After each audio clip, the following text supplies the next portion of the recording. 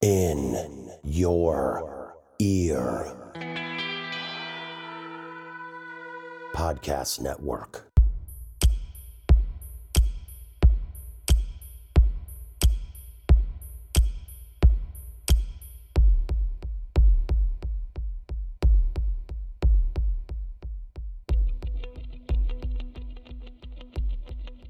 Hi, everybody. This is Balls in Your Ear on the Up in Your Ear podcast network featuring tons of cool shows. I am Josh, and with me, as always, to talk hoops is Frank.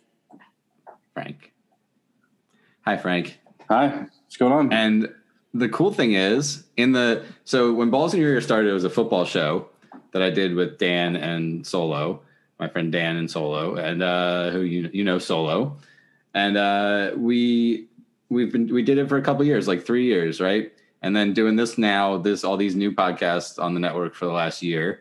Not once have I ever, in all that time of being in charge of recording the show, forgotten to hit record until last week when Frank and I swear, did a show talking about the playoffs and the amazing opening weekend and really getting into some, just probably our greatest basketball analysis, if I do say so. What do you think? Ever. Yeah. So, and I forgot to record it. So anyway, we're back. Sorry, everybody. I won't make promises anymore. And it is now deep into the first round of the playoffs, so much so that the entire East is already settled and the West is all on to game sixes that could eliminate teams. So, I think as we talk about each series, I want to go back to what we were both predicting for the series, because so far I'm on fire with my predictions, and things are looking pretty solid for the three remaining series. Yeah, we both talked about the LA teams being in trouble, and now neither one is eliminated, but they're both right. It's Thursday night right now, so the Lakers be eliminated are playing late tonight. They could be. Right. The Suns can eliminate them in LA. And the Clippers are on the road, which works out well, to play Dallas tomorrow night on Friday night. So, Frank, do you think either LA team is going to be playing basketball this weekend? Well, so I do know Anthony Davis. He's supposed to give it a go tonight, despite being injured. He's going to give it a try. He was out last week. Chuck called him street clothes. Yeah, I mean they're so bad without Anthony Davis. Maybe even more so defensively. The presence he brings there. If you look at Devin Booker's stats when Anthony Davis is on the floor, his percentages drop, and it's not because Anthony Davis is, directly one-on-one guarding him, but it's because he's in his spaces. Right. He's the rim protector. So if he's there protecting the rim, the other Lakers are allowed to actually aggressively guard Devin Booker. And earlier in the series, when Davis played, Booker didn't look so hot. Last game, he had a hell of a game, and the Lakers looked really flat and totally outmatched without Anthony Davis. I mean, I'd say he might be more important than LeBron James for that team, like a healthy Anthony Davis right now. So maybe that's an interesting angle. I don't know. What do you think about LeBron? So LeBron in game 5, where the Suns got out to an early lead and just never let up. LeBron straight up quit on his team and literally did not play defense and then walked off the court. And to me, I gotta say, I've been a LeBron backer for a long time. You and I have had many discussions about the merits of LeBron James over the years. He lost me on that. You can't walk off your court. So to me, that thing wasn't really surprising me, because I feel like we've seen shades of that at different times throughout his career. I mean, and obviously, he made up for it really well. Like he would have some series like that where he looked like he kind of gave up on his team, or he looked like, it's as if he's looking around like, what are these bunches of scrubs doing? Or if he created those big three teams in both Miami and Cleveland, and if one of his other stars would be injured, Kevin Love. Yeah, he wouldn't always want to exert himself to the max to make sure he won. Sometimes he'd be like, let's see what all these other dudes can do. And then he would look really frustrated with them. Shades of Kevin Durant. I feel like not that Durant's quit, but in that that pursuit of like playing partners that are on your level. I think he and Durant share that. They're only excited now when they get other guys who are at least somewhat in their league with skill and basketball knowledge, you know? Yeah. He looks bored sometimes and disengaged. Yeah. Also, Dennis Schroeder must be a giant dickhead. That's what it seems like. He's like out there for 30 minutes, gets like no buckets, bitches and moans the whole time. I think LeBron's done with his ass. I think he is. I don't know. I mean, this could be, and you know, I predicted this. I said a few years ago. I said, if I were the Lakers, or if I was some team that was trying to really put together a great team for the future, I wouldn't give up much to get LeBron James at this stage of his career. Now, he brought them the championship last year. He did, and he was great. That was like, you might get a championship in the first 2 or 3 years, and then you have like nothing left. Your team is going to be laid to waste, like what has happened with other places that he's been to. And he might not even, I mean, he's sort of been diminishing a little bit physically. He finally looks a little more human this season with some injuries bothering him a little bit longer. So this could be the end of LeBron James tonight. I mean, not that he's retiring now. If he was going to retire, I think he would say, you know, in the offseason, this coming year is like my final year or something like that. But no, I don't think so. He wants to play with his son. Wow. I think, which is like, if his son's good enough, it's still a couple years away. I think he's maybe going to college.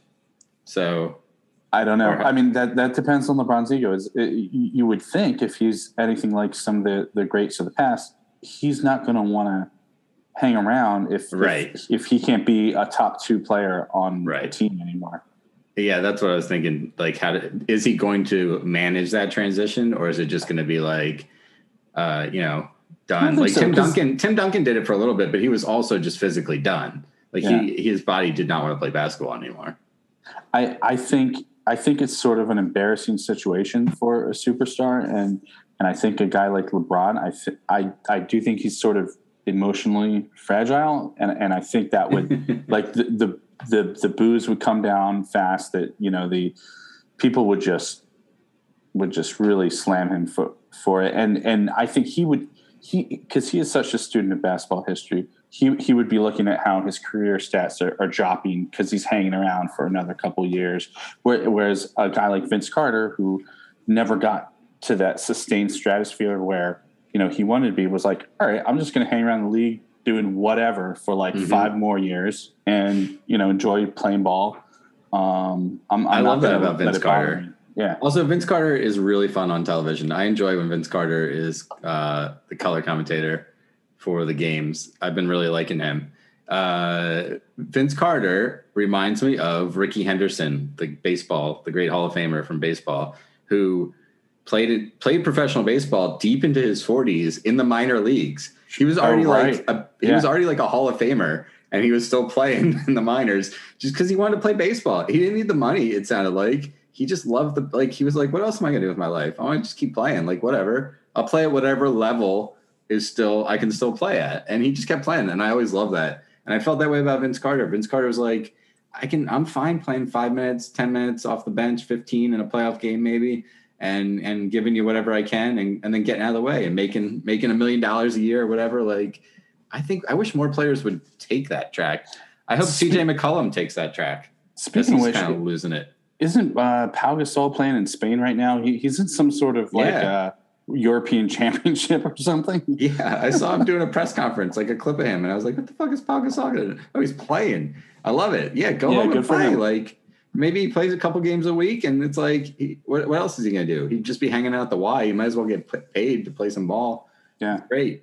Okay, so Lakers, do you think Lakers are going to get to a game 7 before we move on? I have a hard time saying with Davis playing tonight that LeBron and Davis are going to go out like this. I think at home.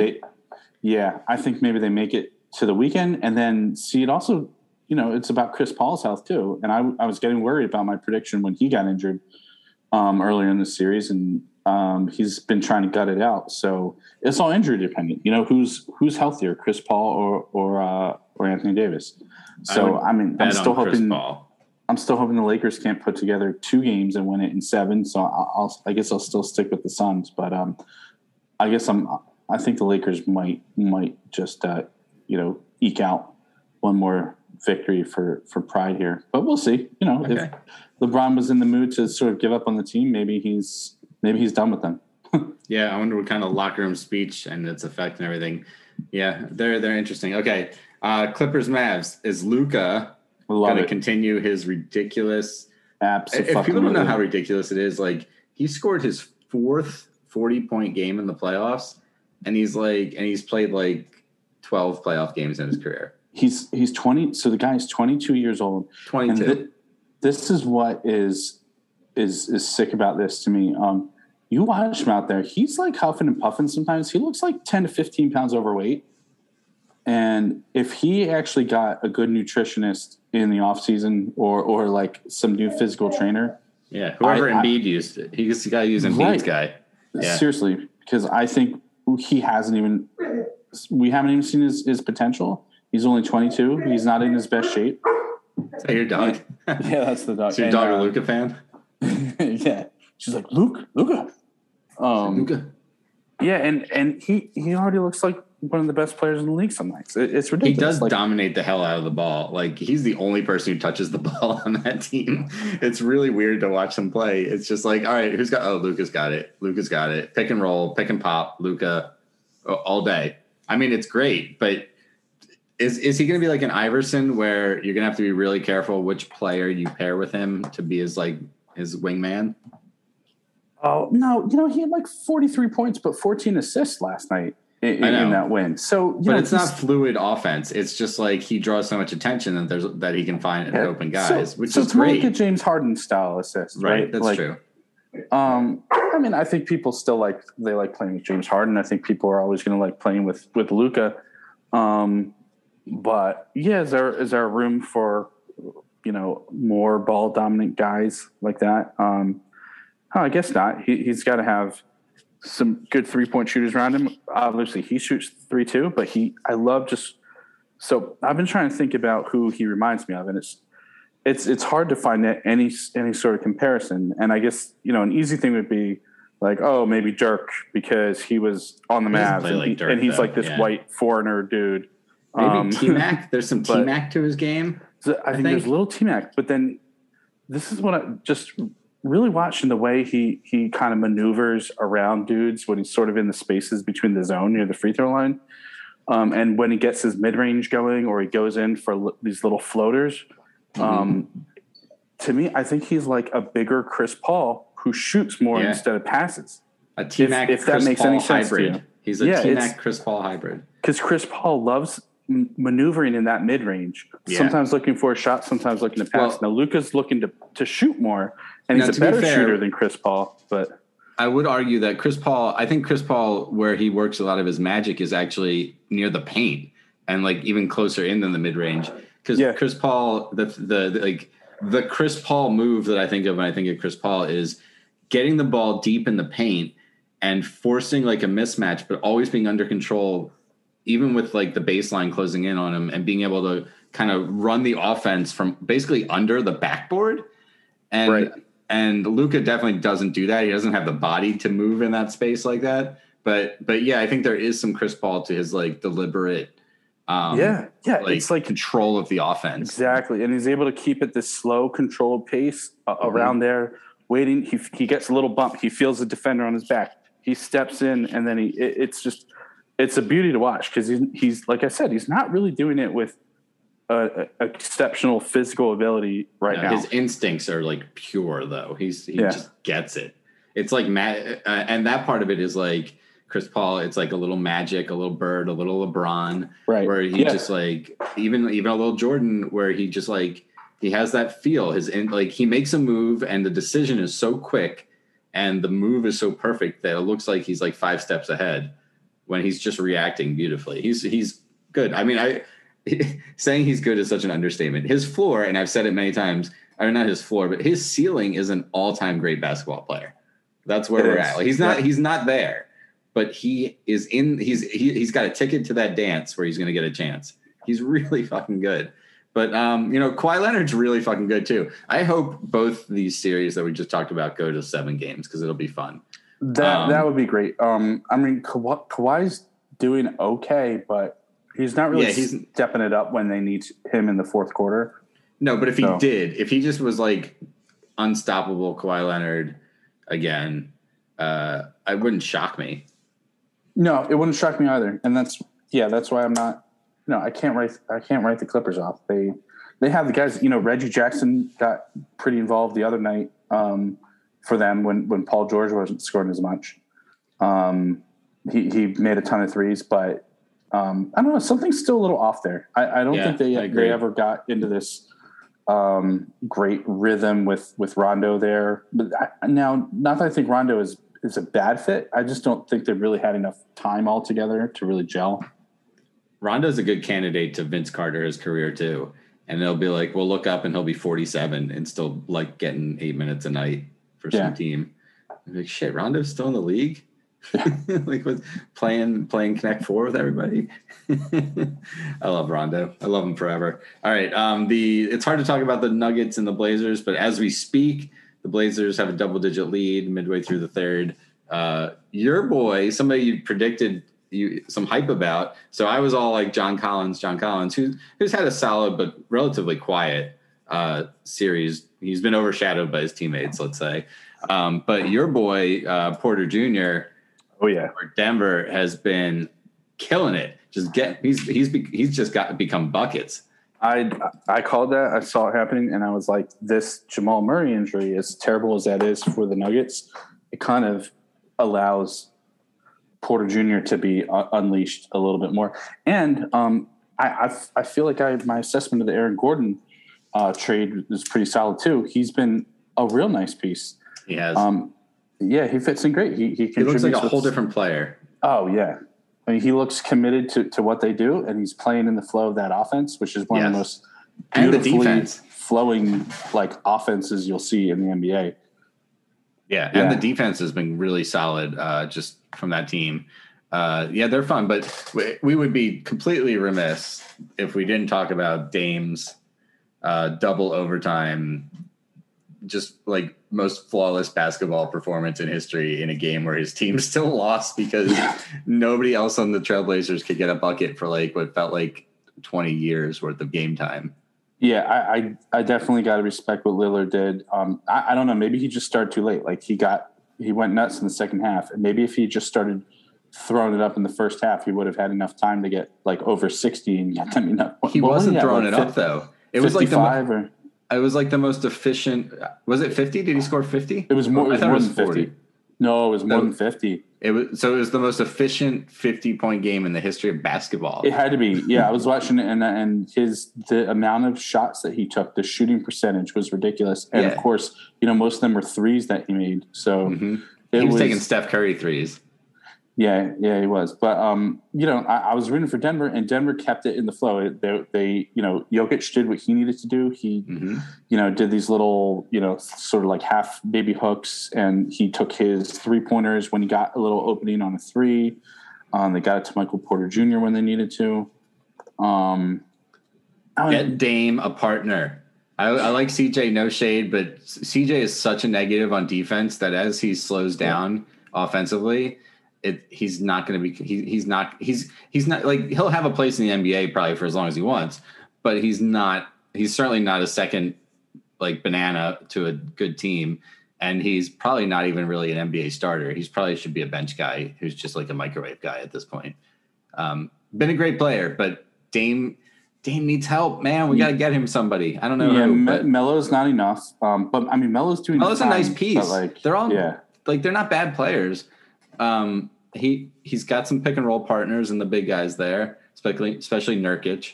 I know you're not a big Dame guy, but I love Dame. I've had the pleasure of seeing him in person, and I just want him to have a partner that makes it work. I don't know who that would be. It's got to be somebody who can just shoot the lights out. I don't know who. Okay. So the West is all up in the air. That's where we landed on that. Hopefully we'll be talking about 3 Game 7s. The only Western Conference series that's over the Jazz, like a number 1 seed should. Took care of the Grizzlies 4-1. It was more competitive than that. The Grizz put up a lot of fight. They were fun to watch. If I'm a Grizzlies fan, I'm not sad right now. Yeah, John Morant showed the world, the basketball world, who may tune in just a little bit more for the playoffs. A little bit of what he was all about. He had a few really good games. He kept trying to dunk on Gobert. Like, I think it became like an obsession. He was like, I'm going to dunk on Gobert. And Gobert would just like a couple times swatted him. And other times, like, he was just trying these dunk chances that you're like, Ja, you know, like in a normal game, you're not trying to dunk that ball. That's not a dunk right there. And he was just like, I see Gobert, I must attack. I admired it. I admired his spirit. Yeah. It was fun. But the Jazz look really good. They're deep. They're versatile. They got, they had they had their Ingles game. They had their Clarkson moment. Their like spark plug guys came in. Their steady guys came in. Donovan Mitchell came back and was good. Yeah. They're probably feeling pretty confident about themselves right now. That's about all there is to say about the Jazz. They're good. They're a good team. So going to the East, I guess, if you remember, so I predicted the Hawks would beat the Knicks. That was like a technical upset because it was a 5 beating the 4, but I think a lot of people could see that coming. The Hawks looked like a little bit more of the balance sheet with John Collins, like you were saying, but Trae Young had an amazing season. And Capella was really good against the Knicks. He was really good. He's a good player. I guess my surprise might be, even though I believe we both picked the Bucks, the fact that they swept the Heat is, you expected a little more fight from Miami. It's funny. I was saying like avoiding Miami and Boston was such a win for the Sixers, but then it turns out that Miami and Boston were not ready. We're just not ready for the playoffs this year. And the Sixers needed an extra game to take care of the Wizards. I guess it all was the same anyway. It was all gentlemen sweeps and an actual sweep. I don't think the Hawks will be like such a walk in the park for Philly. I mean, especially if Embiid can't be 100%, I think that could be a bit of a series. We'll see. So the thing about the Wizards and what made them potentially scary there when Embiid got hurt was that they had 2 guys who could light it up and get hot. Now, Westbrook never really quite lived up to that as a scorer in the series, and Scott Brooks continues to just make baffling coaching decisions, and like they wouldn't give it to Hachimura for long stretches of time, and then they would start feeding him the ball and he would get hot, and then they would stop, and it was just like, what are you doing? Like, I feel like there's just no, like, a Westbrook run team doesn't strategize. It just plays basketball, and like everybody just kind of runs around and tries stuff. There's something about Westbrook, whether intentional or not, that seems to just, when combined with a coach who doesn't have a firm offensive scheme, in my opinion, it made it a little rough. And, but they won 1 game. The Wizards tried. They gave a good effort. I think the Hawks are they're a little deeper than Philly, but obviously they don't have. Really? I do. But I don't think they have the star power with the starters. I think Philly's deeper even with Embiid out, because especially like I'm buying Maxey, man. I think Maxey looked like, speaking of looking like Chris Paul, like Maxey looked like young Chris Paul out there in the clinching game against the Wizards, where he was.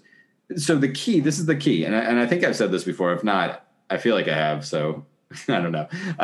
But when Embiid is out, the Sixers look best when Simmons is part of the big man rotation, whether playing power forward in the dunker spot with Dwight Howard out there, or playing center and like on defense, and also playing like a point center on offense, but sharing the ball on offense.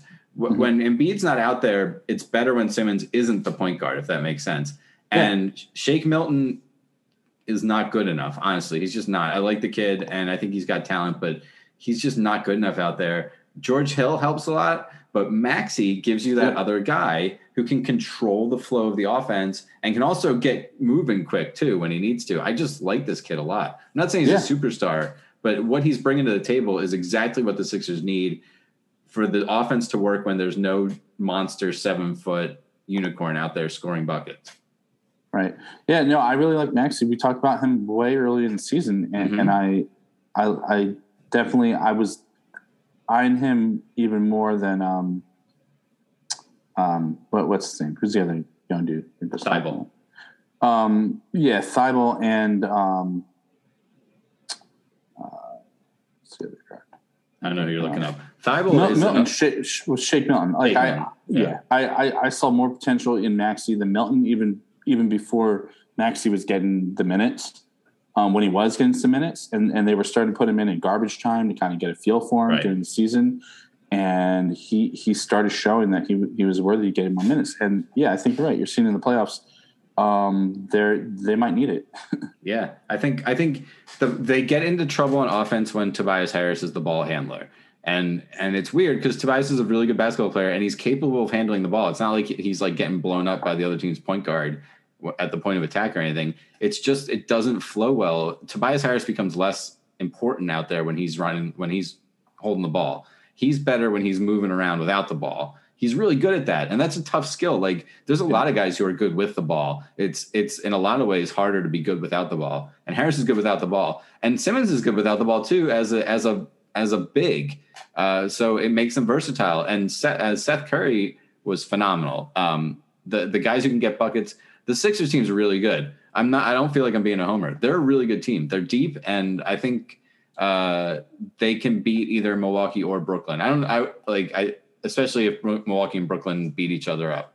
It's going to be really fun. These next two, the rest of the East is going to be really fun. So I want to be there with you. The Seth Curry thing, it's just not consistent. You just don't know when he's going to have those explosive games or not. Right, but they have enough other guys that can do that.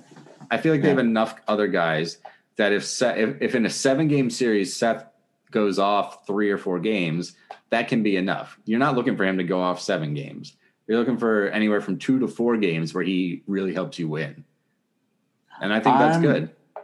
I'm feeling like, to me, Milwaukee, and we may have discussed this right before the playoffs, I think the Bucks are sort of the most balanced team in the East to win it and playing multiple ways. They can play because high of tempo. Drew Holiday. Straight up. Yeah. I mean, yeah, he really fits in to be whatever they need. But then they can play big and slow and defensively, but they can play fast and score a ton of points. I actually think. Are you ready for Kevin Durant guarding Giannis at the top of the key with Giannis playing point guard? Like those two playing like point forwards against each other for this series? It's going to be really fun to watch. That's going to be fun. And then watching, I don't know. I put Drew on Kyrie. Drew on Kyrie. Yeah, that's what I want to see who Drew's going to be guarding, and I want to watch that matchup. I feel like Harden's going to do Harden, and you can only do so much against him if he's just having one of those nights. Giannis is going to pull some duty, man. Giannis is going to have to play out of his mind if he's going to handle Durant. Yeah, and then Lopez when he's not on Durant. Yeah, Giannis is capable of it. It's not Lopez. Sorry. Lopez is on the Bucks. The Bucks. Yeah. Yeah.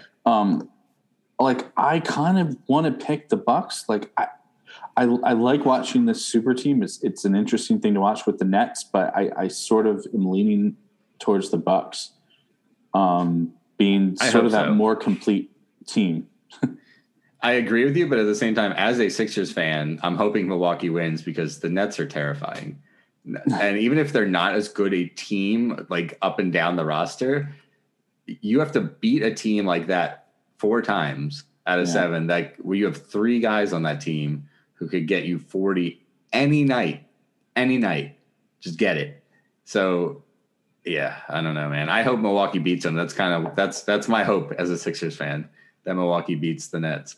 All right, so we covered all. Wait, I had a list of things to come. Oh, I know what I want to talk about. This is I have 2 other things. What did you think about Brad Stevens stepping down as coach of the Celtics and replacing Danny Ainge in the front office? That was a big, crazy move. So we talked about Jason Tatum. Jason Tatum, by the way, he had that 50 point game in the playing game we that you about predicted. and he had another ridiculous game in the first round. But he had to, and they were obviously shorthanded with Jaylen Brown out. And I don't know, after that type of injury to your second most important player going into the playoffs, can you really fault the coach and Danny Ainge for that? No. I was talking more like him not coaching next year. He's going to. I don't know if maybe you didn't hear it, but Stevens is not going to coach the Celtics. Danny Ainge is stepping down. Stevens is moving up to be the president of basketball operations / general manager. So that part I didn't know. So I knew that. And Stevens is not going to coach. He's going to hire a new coach. Oh, okay. So I knew Danny Ainge retired, and right. Okay. Yeah, Stevens is taking over for him. Just a big move. Well, now you have to absorb it, so I dropped that on you. Yeah. No, I thought you were okay. That's so here's my question, but you kind of started answering my final question I wanted to ask. Anyway, so Miami, New York, Memphis, Washington, and Boston have been eliminated as of this recording. Which of those 4 Eastern Conference and 1 Western Conference teams would you pick as having the brightest future? Like if you were going to if you were the hottest general manager in the league and you were looking for a job and those 5 teams were your finalists, which team are you going to sculpt a championship out of? Okay. Miami, New York, Memphis, Washington, Boston. Oh, to me, it's between 2 teams. I think some people might think New York because they surprised people this year. They showed a lot of potential. I think they still are a couple big moves away, either striking the right thing, through the draft or making some major deal. Jimmy Butler's old. And he wants to get paid. Westbrook is no spring chicken, as they say. All right, make your pick. On the Wizards. It's time. It's funny, I'm still going with Boston. I'm going with Boston. Wow. I'm going with Boston over Memphis, but those are my top 2 of those 5. I would pick Memphis. Which team do you think is going to be? So I think New York. I think a lot of people would actually not pick New York. I think people think Julius Randle has been exposed and that team got exposed and all this because they got a little bit punked by Atlanta. But I'm still a little bullish on the Knicks next year. I like Julius Randle. I thought he was an MVP candidate, even because you have to take playoffs out of it. Playoffs are not part of it. I like RJ Barrett bringing a little shooting touch to the table now. And I think they have a lot of flexibility to make a move. I just I don't know what kind of players are going to be out there. I thought that this previous offseason was a good there was a decent amount of talent in the free agency pool. And I don't know if that's going to repeat this year. I don't know if you're going to get like Bogdanovich on like a discount kind of player this year. So I don't know. Like I would pick Memphis, but I get Boston. You're still dealing with Jaylen Brown and Jason Tatum and Marcus Smart. Jaylen Brown, still both really young. Yeah. Tatum maybe trade Kemba Walker and see what you can get, if you can get a better something. I guess I'm thinking like top heavy, like who's special to me. Jason Tatum is special. I think that's legit. Is Morant as special to you? He's not as special. I really like him, but he's a real nice piece to build a team around. Memphis has a lot of assets to move around with. If you're a GM, you can do a lot of different things with that team. Bradley Beal, hell of a scorer. Do I think he's anything special yet? It's too early to tell. I don't know. That's it. Let's get Beal to Portland. Let's just get Beal to Portland and make that happen. And we'll just have Dame and Beal be like the new Splash Brothers, like new version of it. I mean, that would bring like some competitiveness over there where you always feel like the Blazers just aren't going to have enough to make it far in the playoffs. And Lillard is just kind of out there on an island.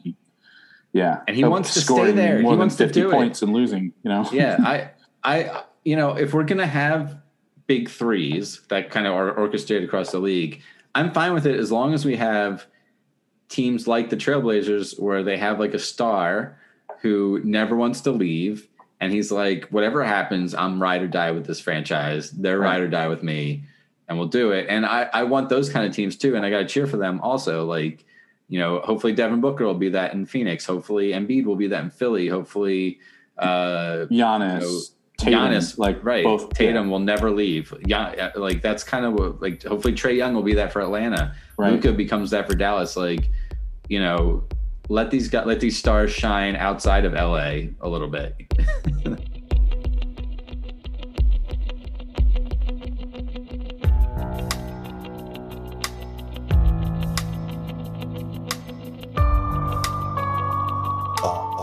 In your ear. Podcast Network.